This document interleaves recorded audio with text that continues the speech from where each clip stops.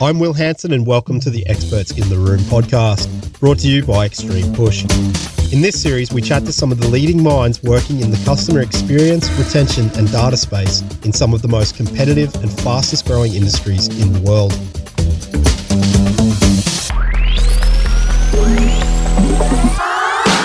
In this episode, Continuous Conversations, I spoke to CRM and loyalty specialist Nicola Fox. Nicola has worked in retail marketing for over 20 years for some of the UK's biggest brands and shared some awesome insights with us on best practice in customer experience and engagement.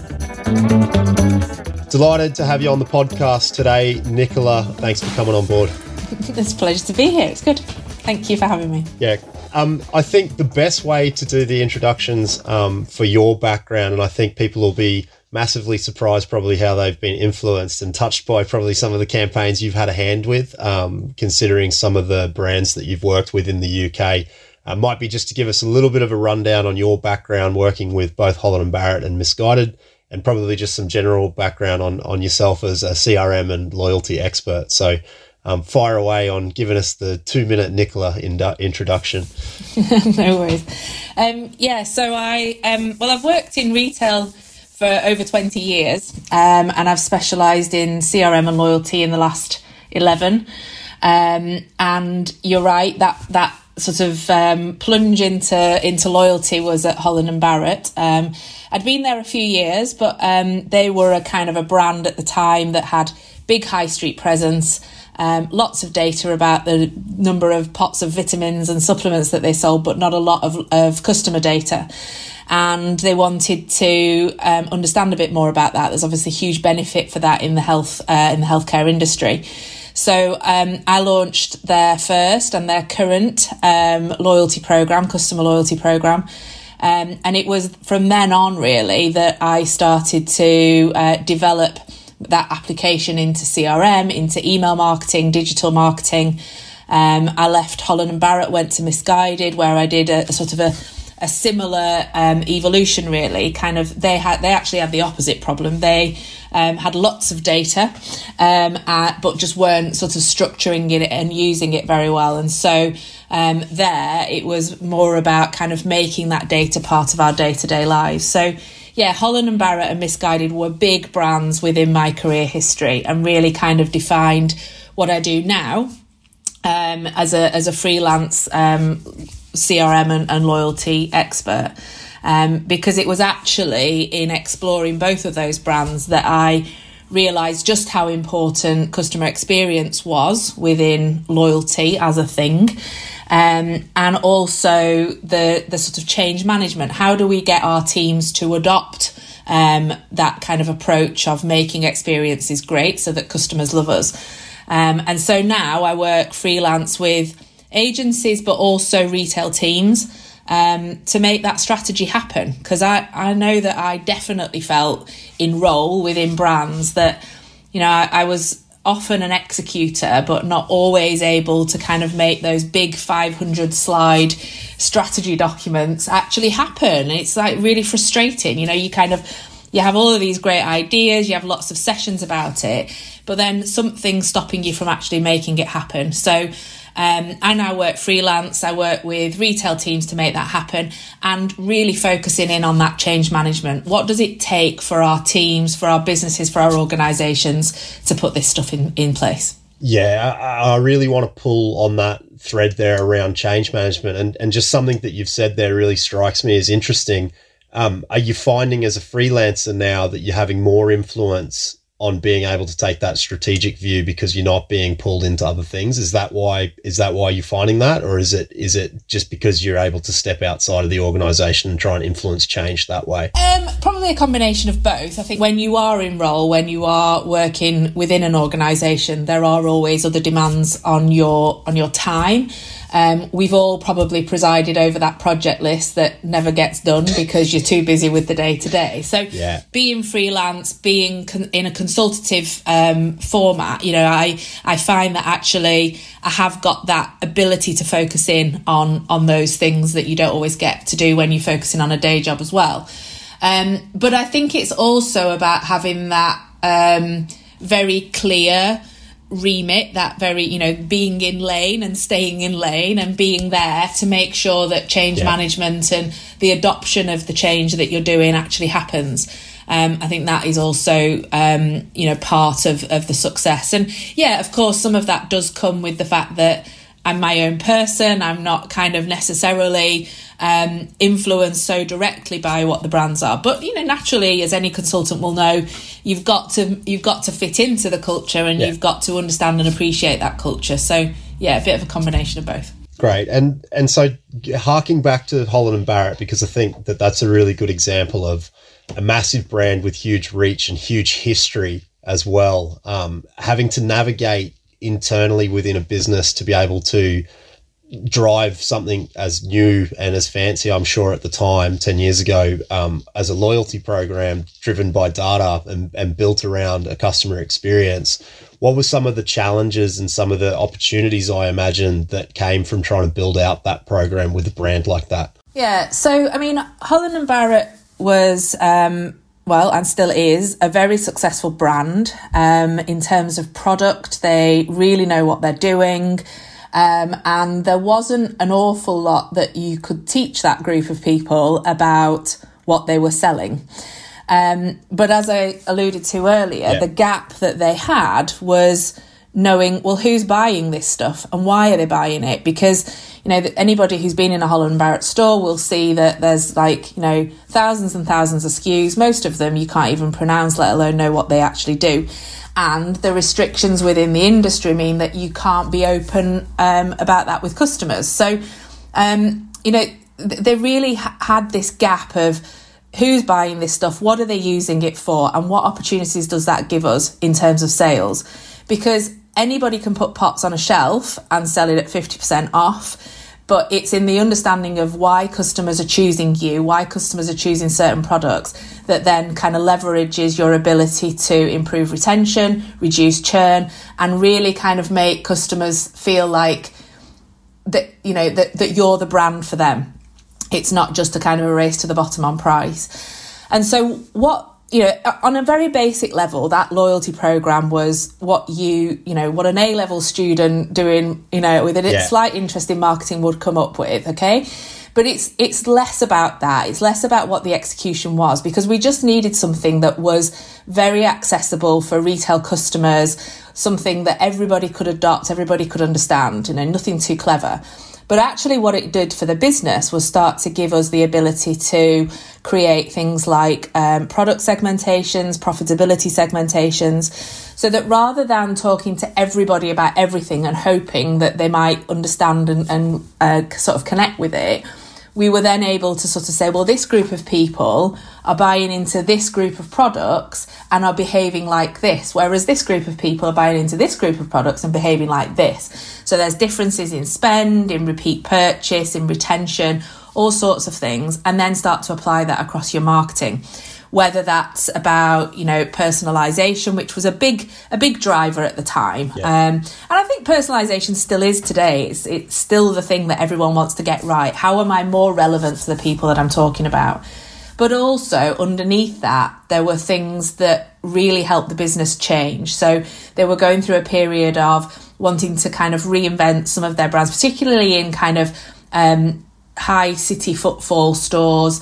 How do we look different? How do we grow up? How do we become more, more relevant to people who are catching on to things like plant-based and, eating well and looking after myself? And so that data was also beneficial to merchandising, to buying teams, in terms of telling them what's selling where and what types of customers are going into the different stores, so that your range and space plans can change and all that kind of thing. So it had a benefit in terms of just customer understanding, but it also then allowed us to kind of grow our digital strategies. But then also, really important for a very traditional retailer, high street retailer, was to give them something as well that they could use from that data. Yeah, I think it's so interesting, and it's I think there will be listeners out there that range from smaller brands in retail always all the way up to these enterprise size brands, and would be surprised that a giant enterprise brand like Holland & Barrett might be having the same troubles that they're having with, which is, harnessing your data, being able to do proper segmentation and essentially monetize what you know about your customers and make sure that you're driving the right products to them. You talk about the race to the bottom, and I know with your fast fashion background with Missguided, I can't help myself but bring that up. How different a business was Missguided in the way that they looked at their segmentation and their data?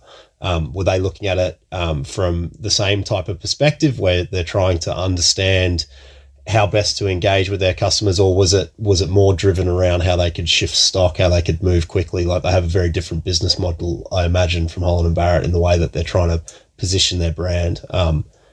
Probably relevant given their performance this year, I think, and what's kind of gone on in fast fashion in the UK particularly. So it'd be interesting to get your perspective on that.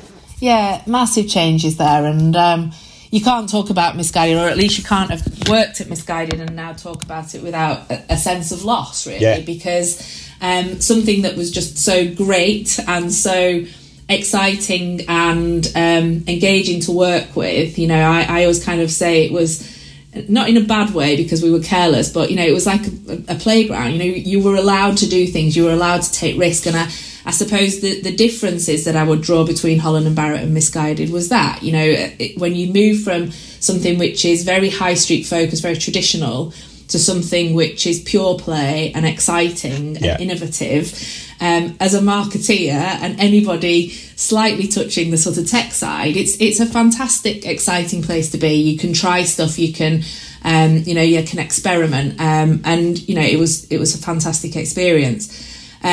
But yeah, I mean, some similarities between Holland & Barrett and Missguided in that they weren't using data to the best of their ability, but the difference was, Holland & Barrett had nothing, Missguided was swimming in the stuff. We had so much data from lots of different places, but actually it had fallen into the same pattern as many kind of fast growing new brands, in that things were growing faster than you'd actually put the infrastructure in for.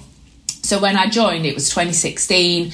They weren't short of data, but they were short on how to use it and the technology and the infrastructure to make that happen. And that's really the change that I and the IT team that were involved put in place.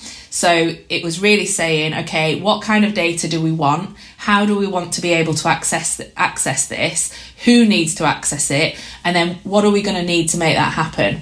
And I suppose it kind of leads into what my current thinking is really on this. And it's really informed where I sit now, in that it is partly, making data part of your day-to-day decision making and process and implementation is really about two key things. Have you got the right technology to allow you to do stuff? Because if you can't, your teams will be stuck in, 10 years ago, where it's really, really hard work to get anything off the ground. So you need the right technology, but you also need the culture to make it happen. If you're lacking in either of those two areas, then your ROI is going to be slow, because you're either going to have a team of people who can't use a thing, or you're not going to have the right technology to make it happen. I think that's really informative, talking about the alignment between culture and technology. Now, obviously, coming from a technology company, it's something that I'm talking about daily with managers like yourselves that are trying to manage change. Where do you stand on technology as a driver, particularly, I think, around brands coming into it, and they have a plethora of choices with partners that they can choose from at the moment, that'll tick off pretty much most of their problems. I'm firmly of the opinion that the build or buy argument has shifted a little bit, and probably depends on the business type that we're talking about. But where do you stand on that in looking at your tech stacks when you come into these types of brands, or when you're freelancing, and talking about what is needed, what's superfluous, what's the best way to kind of approach building a stack like that? think that'd be really cool to get your insights into that, given you've built a couple from scratch and you've obviously worked with plenty of partners in the past before too. Yeah, sure. I mean, I came into CRM and loyalty and kind of using data within marketing with no background in technology. So I don't sit here as a technology expert, and everything that I know about the technologies that marketing teams can use is learned from being involved in processes to select it and to use it, and being exposed, through partnerships with agencies. And so I suppose what I always kind of say is that, it's not about selecting technology based on reputation or the kind of newest cutting edge, functionality.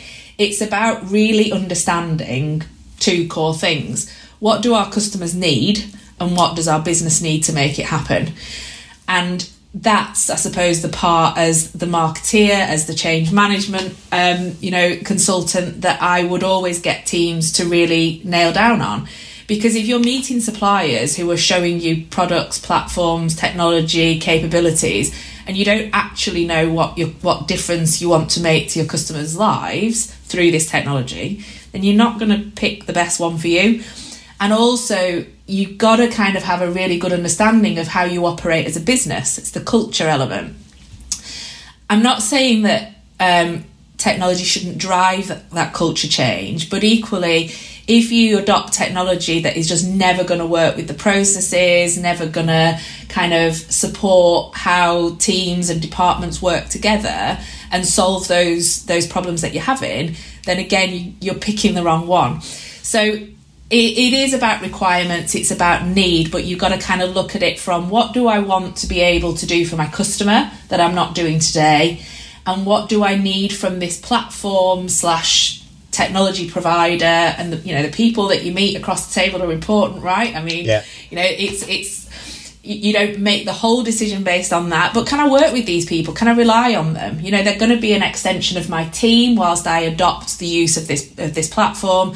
So can I work with these people? Have they got my back? Have they got the same vision, the same way of working that we do within the organisation? And if you end up knowing exactly what you want to deliver for your customer and exactly how that technology needs to fit around the way that you do your business, then that's a good start place, I think, in making your selection. You're giving the 101 to the sellers there listening on the call on how to talk to a CRM change manager and understand their business and their customer needs to be able to sell your platform. So I think that's hugely important from that side. It's some great tips. And I think, I don't know, 10, 15 years ago, these things were few and far between. The best that an email marketer could really hope for was that they were going to be able to do some sort of dynamic content, but it would still probably go to everybody. And any chance of personalisation or targeting was really hard fought for. And so when you were looking at technology platforms back then, everything was wow. But now there are many platforms that are all doing the same thing. So it has to come down to, how well does this fit within my organisation, and how well does this help me achieve what I want to achieve? Stands to reason, right? Yeah, no, exactly. And I think it's something that good partners do with each other as well, is understand each other's businesses and how to drive that forward. Touching on customer, because you've mentioned the word about 100 times today. I think this is a huge point, being customer centric and customer focused. Let's drop in the dreaded C word, COVID. How much do you think, or how well do you think the retail industry and certain brands have adapted to the challenges that COVID has driven with their customers in the last few years? Like, we've had unprecedented challenges around supply chains and logistics. We've had a drive to digitalization. I know there's statistics out there saying that e-commerce grew 20 years in 2 years, I think, is some of the statistics going around. What are some of the brands and some of the strategies that you think have worked really well? Maybe some of the ones that you think have missed the mark or that are falling behind in this kind of post-COVID world where we're looking at a real customer loyalty vacuum, is what I would kind of call it. where people are very happy to shop around, very happy to find the best deal online and move quite quickly on it. How do you think brands have adapted to that challenge? Well, I think certainly as the kind of COVID impact started to settle and things started to get back to some sort of normal, there had to be a correlation between that and the fact that I, along with a lot of my other CRM and loyalty and customer marketing contacts, were getting loads of calls, because everybody realised that during that time, and I don't want to make it sound like COVID was like the big thing that made everybody realise this. I think it was there. But I think what COVID did was make us all sharpen our pencil on how well are we executing on what customers want. It's okay us talking ourselves into feeling like we're customer centric, feeling like we're doing the right thing for the customer, feeling like we're solving for them. But actually it was far too easy not to do that when we had free open markets and people could go anywhere whenever they wanted. All of a sudden, we had this situation where people were in need. People needed empathy, because, I always kind of say, a lot of the times people come into your website, might have been the first time they interacted with your brand. It might have been the first time they placed an order online, and it might have been the first time that they experienced getting something from you. And they were choosing you because there was nobody else. They were choosing you because you could deliver, and somebody else that they might have chosen couldn't. So it was a distress purchase, a distress situation. And the people who I think really succeeded were the ones who already knew how to solve for customers and were already doing that just part and parcel of every day. And all that they did was they just turned up the volume. The ones that got left behind were the ones who thought that they were doing it, but were actually solving for their business need rather than the customer need. So, they wouldn't necessarily have the kind of infrastructure in place to improve on their delivery proposition, because they'd been doing it to solve the business need rather than the customer need. And so, what we've sort of ended up with afterwards is that, brands have acquired, the ones that have done okay have acquired new customers during that period of time, and they want to hold on to them, right? Because they've probably had a bit of success. But what they're doing is they're looking at them and they're going, they don't look anything like my normal customer. They look completely different. They're behaving differently. They're buying different things. It's just not what I'm familiar with.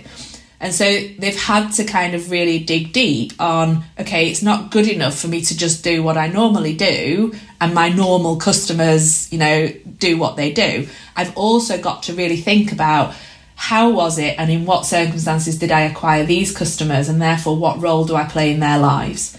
Because that's what you've got to keep doing to keep hold of those people.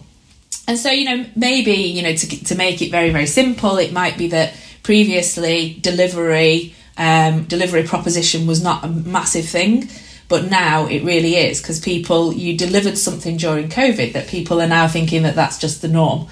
And so you kind of got to keep up these things. And the need for that data, the need for that insight, because actually the longer that you keep them, the more you're going to have to know about them to kind of meet their needs and meet their expectations of you as a brand. I think one of the points you just made there is really interesting, that push and pull between brands that think that they're customer centric and customer centric in what they're solving for, but the pull that comes with all businesses, and all marketing managers are probably sitting on the call thinking this. It's all good to say we're customer centric, but when a CRO comes knocking around revenue and around, your marketing budgets and your spends, being able to stand up and defend the activity that you're doing from a customer centric perspective. What have been some of your experiences in and around dealing with that? Now I'm getting into the weeds here of some specific stuff around management and probably managing up, but I think it's interesting because, brands that I always seem to see to work are ones that de-silo and decouple their revenue out of their different functions. So not having a procurement function that's not talking to their marketing function, that's not talking potentially to their deliveries functions, and so on and so forth. The brands that seem to be de-siloed work better. in generalities. So is that something that you see or have seen in some of the bigger businesses that you've worked with? What are the challenges there that you've found? Yeah, I think you've hit the nail on the head, really. I think, let me be clear that I'm not somebody who's going to kind of profess that it doesn't matter about making money from this stuff. It absolutely does. We're all within digital marketing for performance-related reasons. I suppose what I see and how my kind of opinion has developed over the last sort of 10, 12 years is that whilst we used to get that performance from just sending more emails or whatever communication it is, we now don't get that same return. And so actually what we've got to understand is that customers are changing faster than we are changing the way that we communicate with them. And so if we don't think about continuous conversations and making sure that all of our messages to individuals connect across all of the different channels, then it becomes very detached from a customer's point of view. So performance is driven not just by doing more, but doing what you already do better, incrementally every day. And, it's not about, when we talk about customer experience, I'm not pink and fluffy about this. It's not about just giving people free gifts and making people feel warm and cozy. That happens when you do stuff well, when you really understand who your customers are, the role that you play as a brand in their life, and then you do that lots. You do that with excellence. And for different sectors, for different industries, for different customer groups, that role will be different. So you've really got to understand what the data is telling you and what your customers are feeding back. But then do that well, and it might be like the least lovely thing to do for customers, but actually that's the role you play in their life and you're doing it well so they're happy. And I think what happens then is you start to see that is rewarded in the metrics that you're trying to measure for performance, in retention. We always kind of try to look at repeat order rate or, retention rates as an indicator of loyalty. And I always pull people back from that and say, look, that is one factor. People reordering with you, people shopping with you again is one factor in amongst lots of different things that are telling you that this customer is loyal. So really kind of look at all those different factions around advocacy, around visit frequency, that kind of thing, because people visiting you are still people, loyal to your brand because they're seeking you to solve their problem. Understand that and then do it with excellence. And then, you do have to push back. I think, this kind of change, this switch from kind of saying, well, never mind, we'll just lose customers, but we'll bring some more in the front door. It has to change, but it has to kind of change from the top down, because you can't just do that from one area of the marketing team. It's got to be kind of all the way down. And the reason for that is the point that you made about working in silos. If we continue to manage marketing channels and areas of businesses in silos, because that's the easiest way for us to organise our teams and our expertise and our skill sets, we're missing that opportunity to really make a difference to new customers, existing customers, high value customers, however you want to call them, however you want to group them. Bringing together really skilled people from across your business and then saying, right, how are we going to make the experience for new customers absolutely amazing, all the way from the first time that they hear about us through to, their second or third or fourth order. And once you kind of get people from all areas of your business talking together and planning in that way, that's when the magic happens. And that's when you start to kind of come up with things that really make a difference to customers. And over time, you will see that in the performance. You just got to be a bit patient. Yeah, patience is the key. I love one of the terms you dropped there around, continuous conversations with your customers, but also continuous conversations internally with your brand. One thing that has jumped out at me, I've been running the conference circuit over the last few weeks. There was a point made around, as CRM managers and essentially being data scientists, I think is part of what we've talked about here today, like understanding your data and being able to utilize it. that brands are sometimes forgetting that they're also brands, and how important going back to your core brand values of what you're offering your customer, that sets you apart from the other online retailer that's in your space, because competition is so fierce at the moment. Do you talk a lot about brand within your CRM teams or your loyalty programs, and kind of have that at the core of what you drive for the brands that you're working with? Yeah, absolutely. I mean, I think we've had so much focus. The speed and the rate of change in e-commerce has driven us down this route of just making sure that our checkout journey is brilliant, completely barrier free, completely smooth, completely effortless. And of course, we've all got Amazon in our minds when we're trying to do that. Yeah. But for me, when I think about what my role is, very often my role is described as retaining customers, keeping customers with us. That's got nothing to do with getting people through a checkout. It's got nothing to do with conversion, and it's got nothing to do with repeat order rate, because that's actually the job of the trading team and the e-commerce team and the CRO team. My job is to make sure that all the way through, in whatever touch point the customer has with our brand, they come away feeling good about it. Even if they didn't enter feeling good about it, they leave feeling good about it. Because you're right, that when we sit down to think about, I want to buy something or I need something, we are thinking about our needs, but we're also thinking about who can solve those needs. Links back to the COVID situation. I'm at home, I need this, I can't get it for myself, who can bring it to me? And it's carried over, it's the same. And so we have to think about ourselves as brands. We have to think ourselves as, people, groups of people who customers are looking to solve their problems. And when we do that, when we think in that way, what we do for our customers is less about just getting them through a checkout, and is more about how does it feel to go through that checkout. And the best physical example I can give, is that kind of adage of Aldi, isn't it? Yeah. I go through Aldi checkout and I go through it fast, but I don't feel good about it. Nobody's having fun here. So I'm going to go back because it's a necessity, but I'm still not having fun.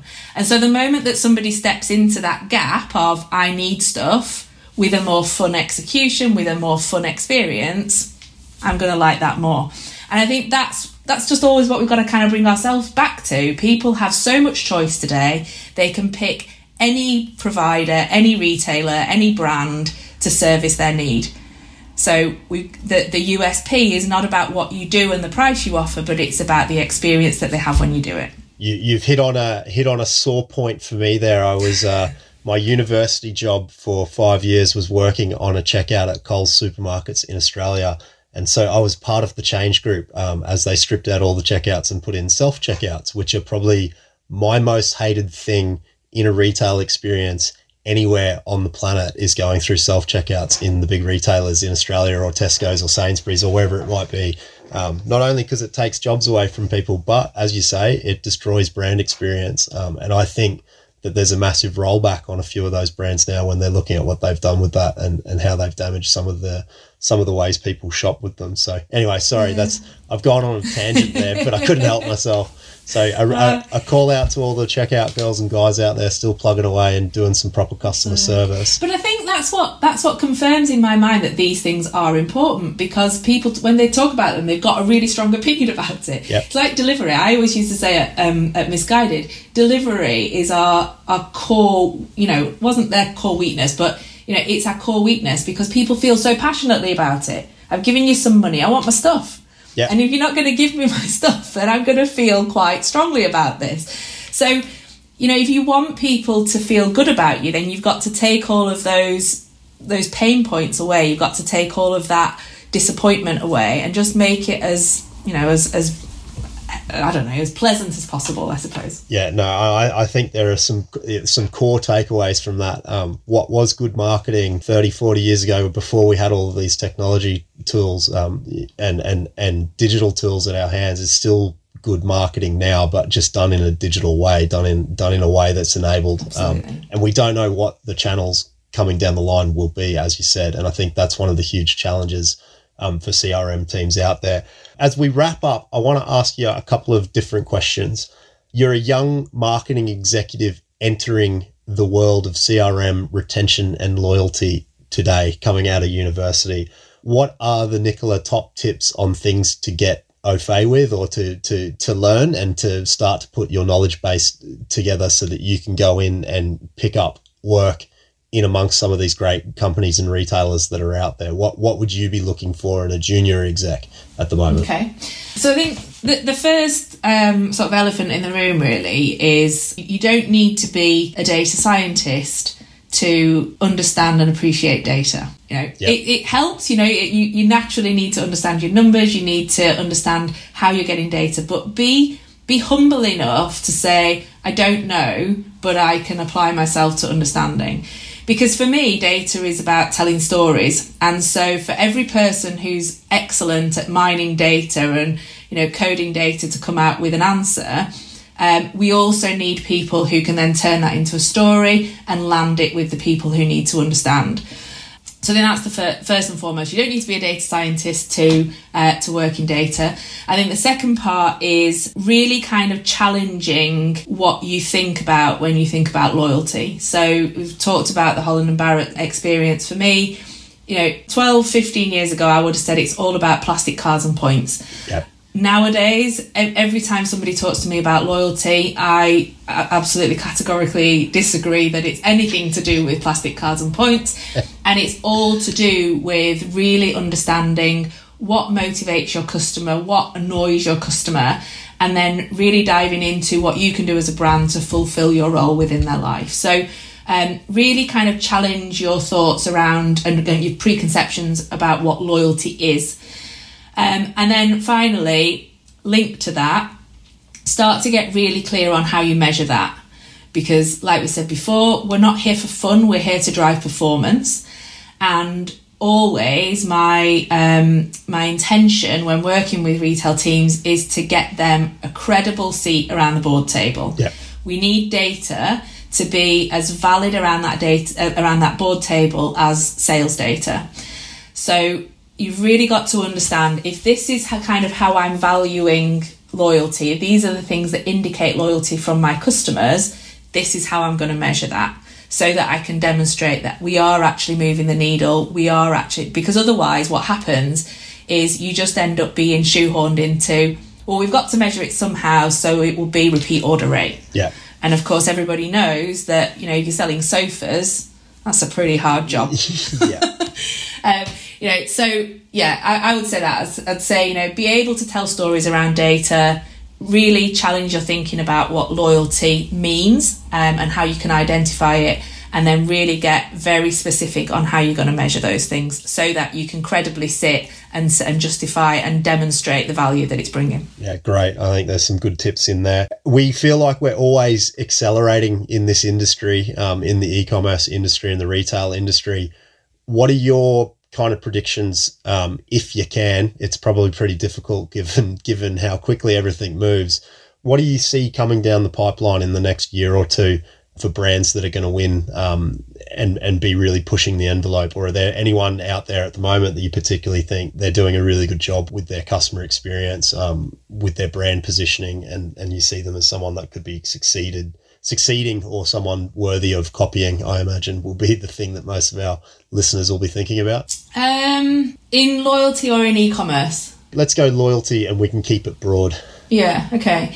So I think it kind of links to what I was just saying really about the plastic card and the points. So we have this opportunity now, particularly within loyalty, to really use the technology that's available across e-commerce to help us spot loyalty indicators. So we don't need to do that kind of very straightforward exchange of you give me some data and I'll give you a reward.